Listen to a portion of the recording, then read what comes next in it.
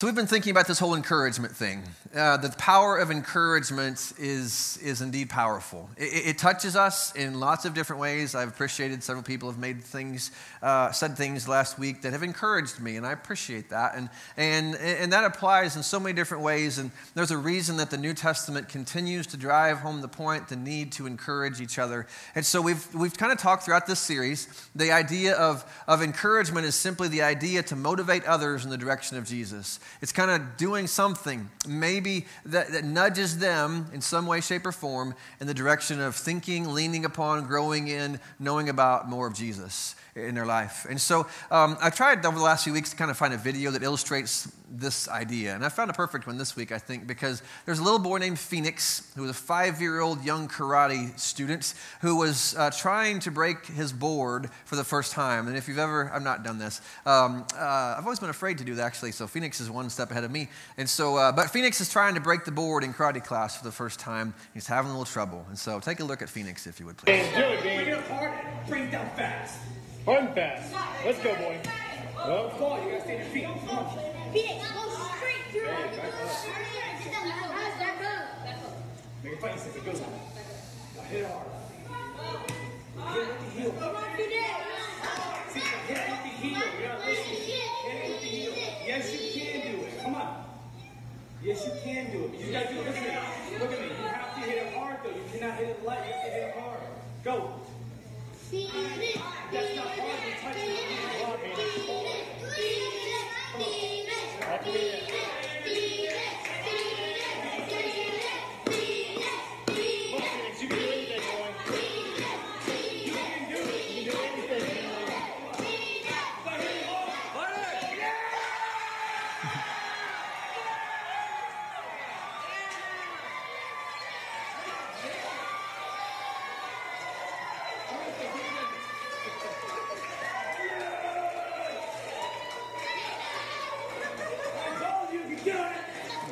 All right, so when I think of encouragement, that illustrates it, right? It's one person who is struggling in life, and people come around, they chant the name, they encourage, they say you can do it, and they rejoice on the other side of that. And I think that's a very good illustration of what biblical encouragement is about in the way of Jesus. That all of us, it is difficult to continue to walk out our faith on a regular basis. And we need someones who are in our corner, who are cheering us on, who are telling us we can do it when we don't think we can. And when we want to give up, they keep pushing us forward. And then when good things happen, they rejoice with that. And that's a picture of biblical encouragement. It's very much what Ecclesiastes chapter 4, verses 9 and 10 talks about. When it talks about if someone falls down, their companion can help to pick them up.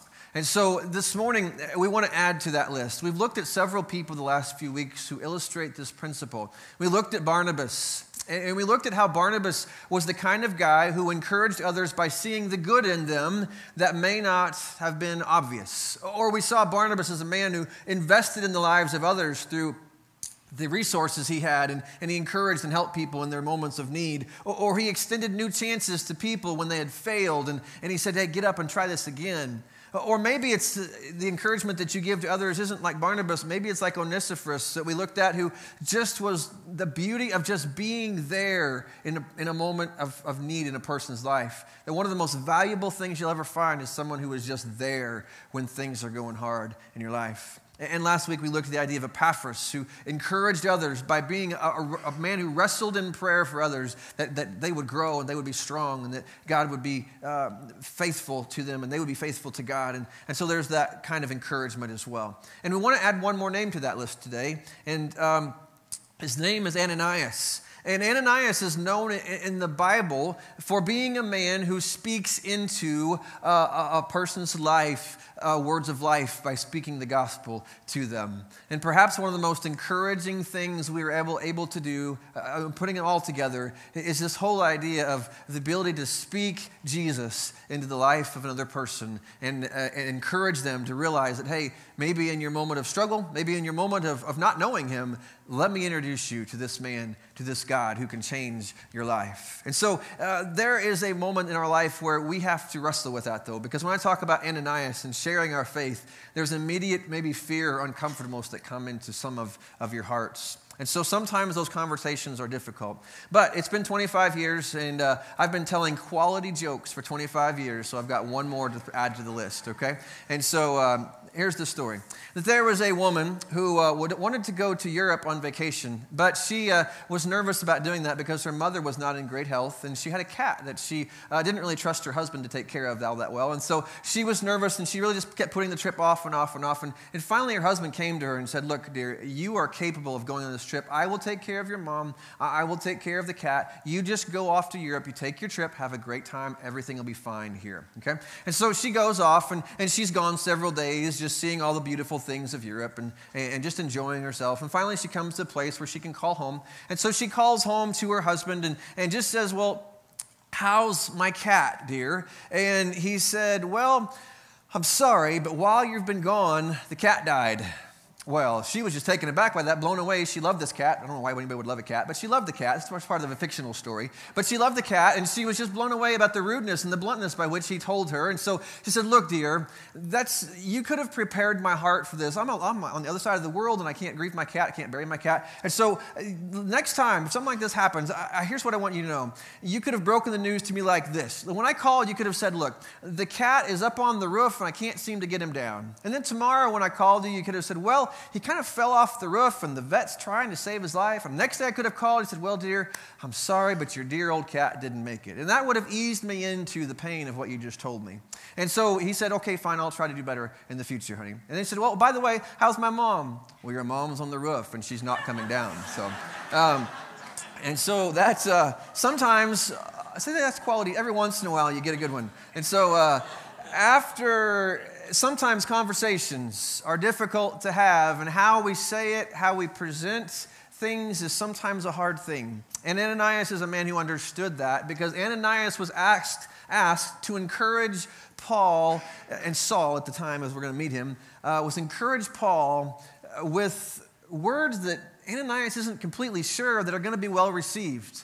In fact, there's a great deal of trepidation and nervousness that, in fact, Paul is not going to receive his words very well, but he's given a mission. He's given an invitation to go and present Jesus and talk about Jesus to Paul, who has just met Jesus in a dramatic way on a road. And in doing so, he illustrates the importance of encouragement through speaking Jesus to other people. And so we meet Ananias in Acts chapter 9. And his story appears to us there. And as we listen to this and think about what he has to say to us, let's set some context here. Okay, we're not going to read this whole chapter, but just know that when we meet Saul, who later becomes the Paul that we know, who writes all the letters and does all the preaching stuff, but he was Saul before he met Paul, before he became Paul. That's confusing. He was Saul before he became Paul, okay? So he's Saul at this point in his life, and he's a man who has grown up in a Jewish community. He's heard and probably even was around when he's very much contemporary age-wise to Jesus, and probably knew of Jesus very well as a religious man, a man who would have known a lot about Jesus, but he didn't like Jesus. He was so glad when Jesus was finally gone. When Jesus was crucified, he would have been counted with one of those Jewish people who were just glad this whole thing is done. But then these Christians begin to spread this rumor around that this Jesus is alive again, and they begin to worship him, and they've just got this fanatical passion to know him and to love him and to serve him. And so that created a hatred for Jesus that was directed at the lives of Christians, of followers of Jesus in his day. And so Saul became very passionate about eradicating Christianity, getting rid of any of these Jesus followers, making this go back in the shadows where it belonged, in his opinion. And so he had a great reputation for being a man who harassed, intimidated, imprisoned, brought physical harm, maybe even death into the lives of a number of Christian people because of his hatred and his persecution of Jesus. And so Saul has left Jerusalem, where he began this campaign, and he's traveling to a nearby town of Damascus to continue this same mission of harassing and intimidating Christians into being quiet. And so this is where we pick up our story in Acts chapter 9, verses 3 through 4. Because as Saul neared Damascus on his journey, suddenly a light from heaven flashed around him, and he fell to the ground, and he heard a voice say to him, "Saul, Saul, why do you persecute me?" "Who are you, Lord," or "Sir," probably is a better way to put that, Saul asked. "I am Jesus, whom you are persecuting," he replied. "Now get up and go into the city, and you will be told what you must do." Now he gets up, and he's now blind. There's these scaly things under his eyes, if you keep reading in those verses. And he's now left in a place where he's blind, and he's dependent upon others, and he's been confronted with a truth that he doesn't know what to do with in a lot of ways, because he's built his entire life on this Jesus guy is dead, and he's gone, and I need to eliminate any rumor that he's not, but he's just appeared before me, and he's dramatically changed my ability to see, changed my thinking, and so Paul is in a very difficult situation. And so that's part of the story that begins it, but Jesus had a new vision for Saul's life, but he needed a visit. He needed someone with flesh and blood who was going to help him move forward in this new journey. And that's where Ananias comes to encourage him, or at least Jesus wants him to go encourage him. And so in Acts chapter 9, verse 10, we pick up our story that in Damascus, there was a disciple named Ananias. And the Lord called him in a vision, "Ananias." And note his response. "Yes, Lord." "Yes, Lord. What do you want, Lord? What do you need, Lord?" That's a great response whenever you read something or you know that God would have you to do something. A good response of "Yes, Lord" is always the preferred answer. So he answers, "Yes, Lord." And the Lord told him, "I want you to go to the house of Judas on Straight Street, and I want you to ask for a man from Tarsus named Saul, for he is praying." And what you find there is that Ananias is beginning to do the math on this, right? Okay, I'm going to this street, I'm going to this house, I'm going to ask for this guy, and this guy is praying, but this name is a name that we know well, and something's not adding up here. And so Jesus goes on to say in a vision, he has seen a man named Ananias come and place his hands on him to restore his sight. "Lord," Ananias answered, "I have heard many reports." You ever do this? God, feel like God's maybe nudging you something, but you begin to tell God all the reasons why you shouldn't do this. That's what Ananias does. "I have heard many reports about this man and all the harm he has done to your holy people in Jerusalem. And he has come here with authority from the chief priests to arrest all who call on your name. And so what you're asking me to do is to walk into the lion's den here and to walk right into his hands." But the Lord said to Ananias, "Go. This man is my chosen instrument to proclaim my name to the Gentiles and their kings and to the people of Israel. I will show him how much he must suffer for my name." And then Ananias went to the house and entered it, and placing his hands on Saul, he said, "Brother Saul, the Lord, Jesus, who appeared to you on the road as you were coming here, has sent me so that you may see again and be filled with the Holy Spirit." Immediately something like scales fell from Saul's eyes, and he could see again. He got up, was baptized, and after taking some food, he regained his strength.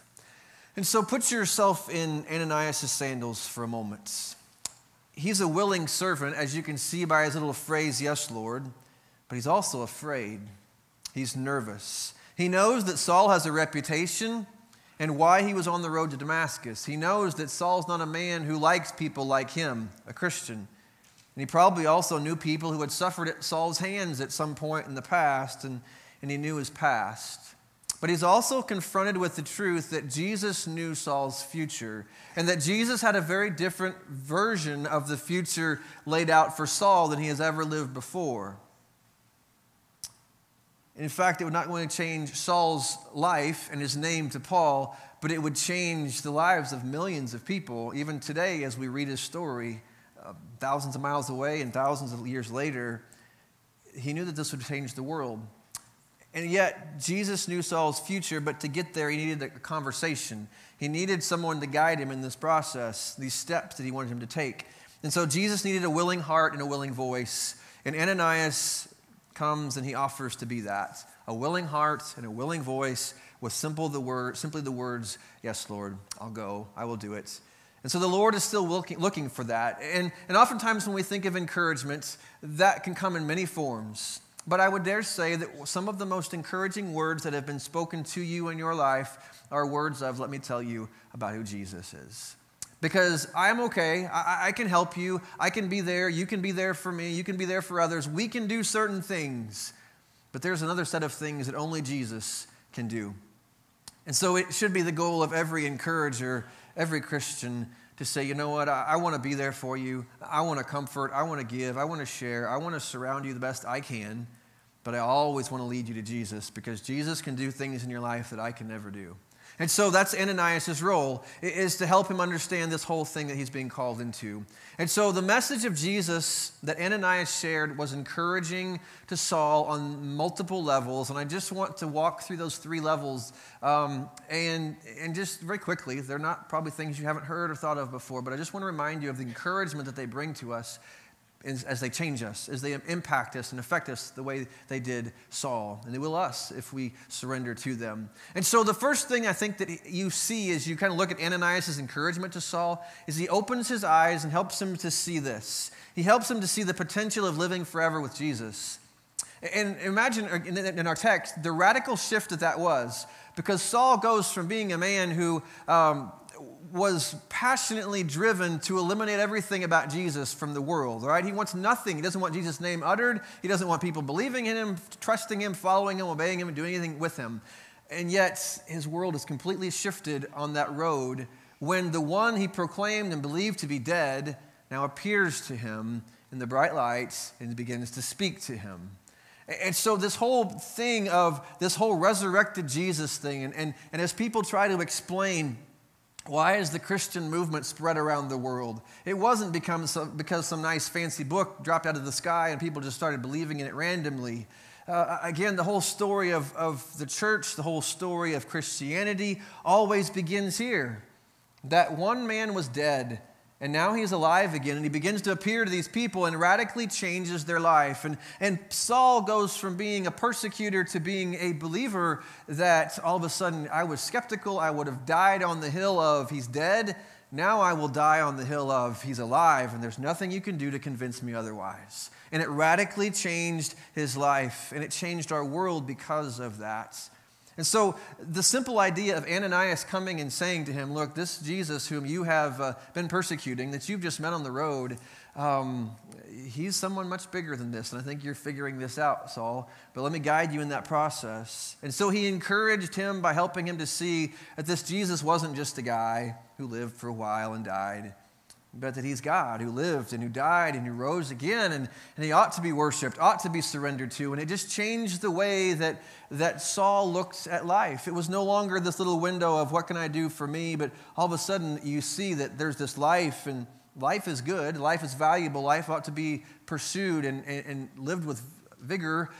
But there's this life to be lived after. And the potential of living with Jesus forever changes everything about you because you're more willing to trust him, you're more willing to risk for him, you're more willing to obey him when you realize that this little window of time that is my life, when I die, it doesn't end, but it really just begins because eternity is a long, long time. And so Paul was given this opportunity to understand that because Jesus lived and died and rose again, that there is this new hope, there's this new passion, there's this new thing that kind of broadens your horizons, broadens your sight as you look at life in general. And so Paul was introduced to a forever kind of life that Jesus could bring to him. And that's a mind-changing, a life-changing moment for us when someone comes to know that and believe that. But that's good news, but it's only good news if you're ready to meet the end. And that's where the second thing I want you to see, that the thing that Ananias guided Paul to understand is this, that he can live at peace with himself, number 2. That there can be this quality of life where we live at peace with ourselves, but that's not just a mental shift. That is I can live at peace with myself because I'm now at peace with God through Christ. And because I have been made right with God through Christ, there's this peace that begins to enter life. So he sees life for the forever potential that it could be, but he also sees this peace that begins to fill and change and work in his life. A lot of people I know, and even in my own thinking about my life, are pretty okay with the idea. I like the idea of living forever with God, but there's this nervousness, there's this little fear that sometimes this kind of hides in our soul that helps us stop and think about what would be the potential, or what would it be like to stand before God? What would it be like to stand before Christ when I know what my life has been like?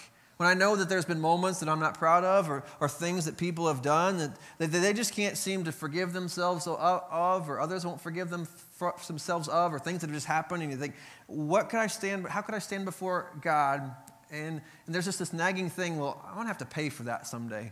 There's just this justice part of us that thinks, I'm going to have to pay for that someday. So many people go through life really not thinking they can be forgiven because of bad things they've done or they will do.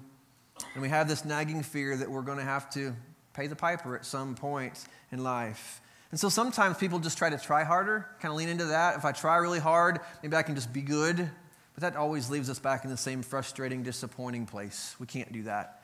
But Ananias didn't encourage Paul to get up and try harder. He got up, or actually he just came to him and said, I want you to introduce you to this beautiful concept called grace. I want to introduce you to grace, Saul.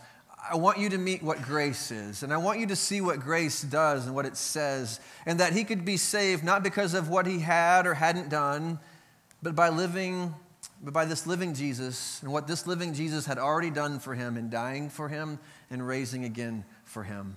That there was this potential for peace with God through Christ, and even this inner peace that we can have knowing that I can be forgiven and I can be made right and I can have that gone from my life. And there's a peace that comes with that. I love how Romans connects not just the death of Jesus for us, but also the death and the resurrection. Listen to what Paul says in Romans chapter 4, verse 25.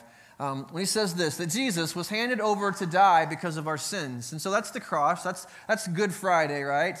Of what Jesus has done for us. That he was handed over to die because you and I sinned.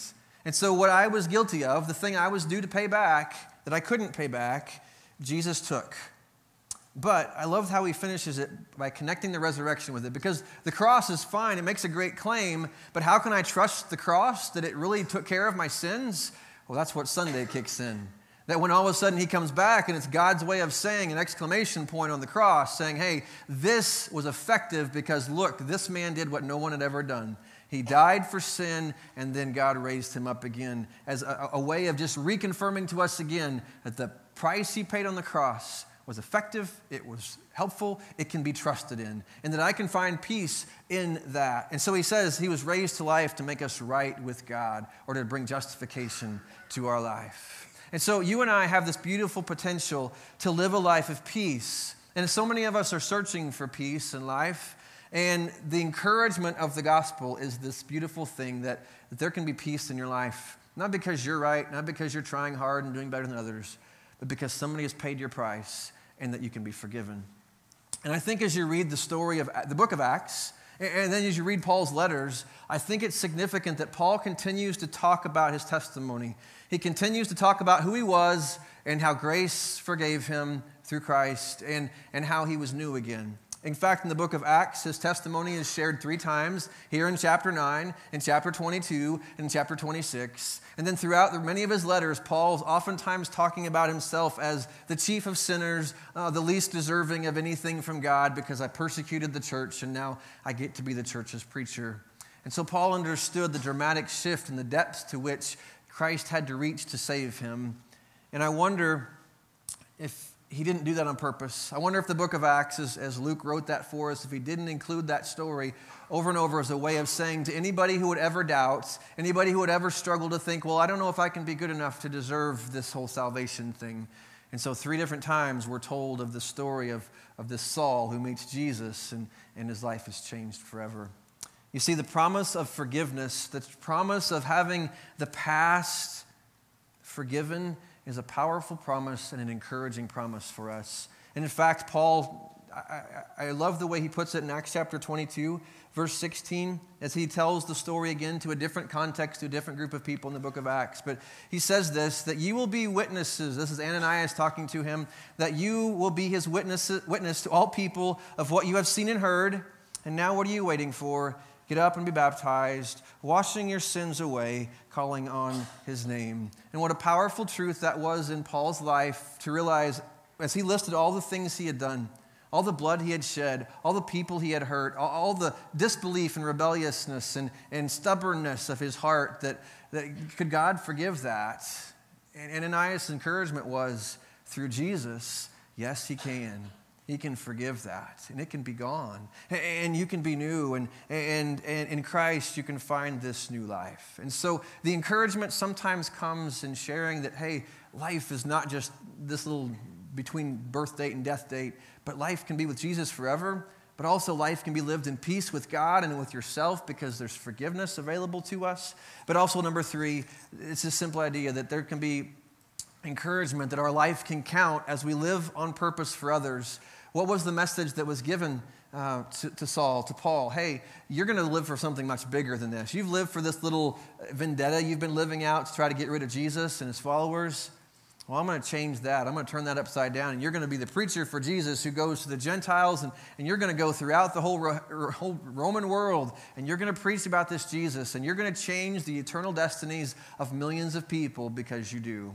He was living for something much bigger, a much greater purpose. And so much of what we need to be encouraged in is to have a real purpose that is bigger than ourselves, that lasts and is meaningful. And so much of what the gospel offers for us is found in that. And so I'll finish this with 2 things. The first is this. A couple of weeks ago, we used a little phrase that, as we talked about the value and the importance of just being there for people. And I'm not changing that sermon by what I'm about to do. But I think there's another level to that as well, that as we're there for people, we also need to add something to that. That in moments of despair, when we wonder if anyone cares, our lives are changed by those who are there. But I also think that as you add to that this little phrase, and I think our lives are changed also by the good news that they share. Can you go to that slide? You got that one? There you go. And the good news that they share. Just add that little phrase because people are there. That is a beautiful and a valuable thing, and we should pursue that trait. But also, we also need the courage to sometimes to speak up, and not in a judgmental, hateful way, but just in a loving way, pointing people to Jesus with our words. That sometimes your life, for all of us, if you're a Christian here, it happened because someone dared and loved you enough to speak into your life and say, I'm here, but I want you to know about this Jesus guy. I want you to know what he offers you. I want you to know what he can do to give you a perspective on life and to give you this peace that you can live with and to give you this purpose to live and to serve this world with that's much bigger than you and the shallow things that you and I can come up with. And so the good news that we share with others is a beautiful encouragement to other people. So I'll finish with this picture. I was reminded of this week. This baseball player is a guy by the name of Jim Rice. And Jim Rice was a baseball Hall of Famer, went into the Baseball Hall of Fame about 10 years ago, played for the Boston Red Sox for about 15, 16 years. And when he went into the Hall of Fame, there's a lot of things he remembered about his baseball career, but this is the story that he said he remembered more than any of the baseball stuff. He was at a ball game one day on August 7th, 1982, and there was a family, the Keene family, who had gotten seats just a couple of rows behind the dugout, and this little boy was about 4 years old, and is there with his dad and his brother, and a line drive off the bat went straight over the dugout and smacked Jonathan Keene in the head, hit him right beside the head, and of course he began to cry, but he also began to bleed profusely, and this was the day before cell phones, as Derek told us, that he couldn't just call a phone and get somebody there. It was going to take a little while for people to get there to help him, and Jim Rice looked at the situation, was standing right beside the dugout, realized somebody needs to do something. This person needs help. And the biggest encouragement he could do is he jumped into the stands, grabbed the little boy, picked him back up, jumped onto the field, into the dugout where there were trained medical people there that were working with the team who began to perform life-saving things. And he's credited with saving this young boy's life because of his willingness to step into a situation where a lot of people were just paralyzed by and didn't know what to do and because there was no help available. But he stepped in to a situation that was probably messy, was probably a little scary, a little intimidating, but he just knew it was the right thing to do. And so the world needs people like that. Your friends need people like that. Your neighborhoods, your schools, your workplaces need people like that who will just encourage others by stepping into those gaps and say, you know what? I just want to encourage whatever, if I'm a Barnabas today, if I'm a Onesiphorus today, if I'm a Epaphras today, if I'm an Ananias today, I just want to be an encourager in my life. And those kinds of people are going to have stories to tell long years from now. Before they forget what you did, they'll remember exactly who you were as an encourager.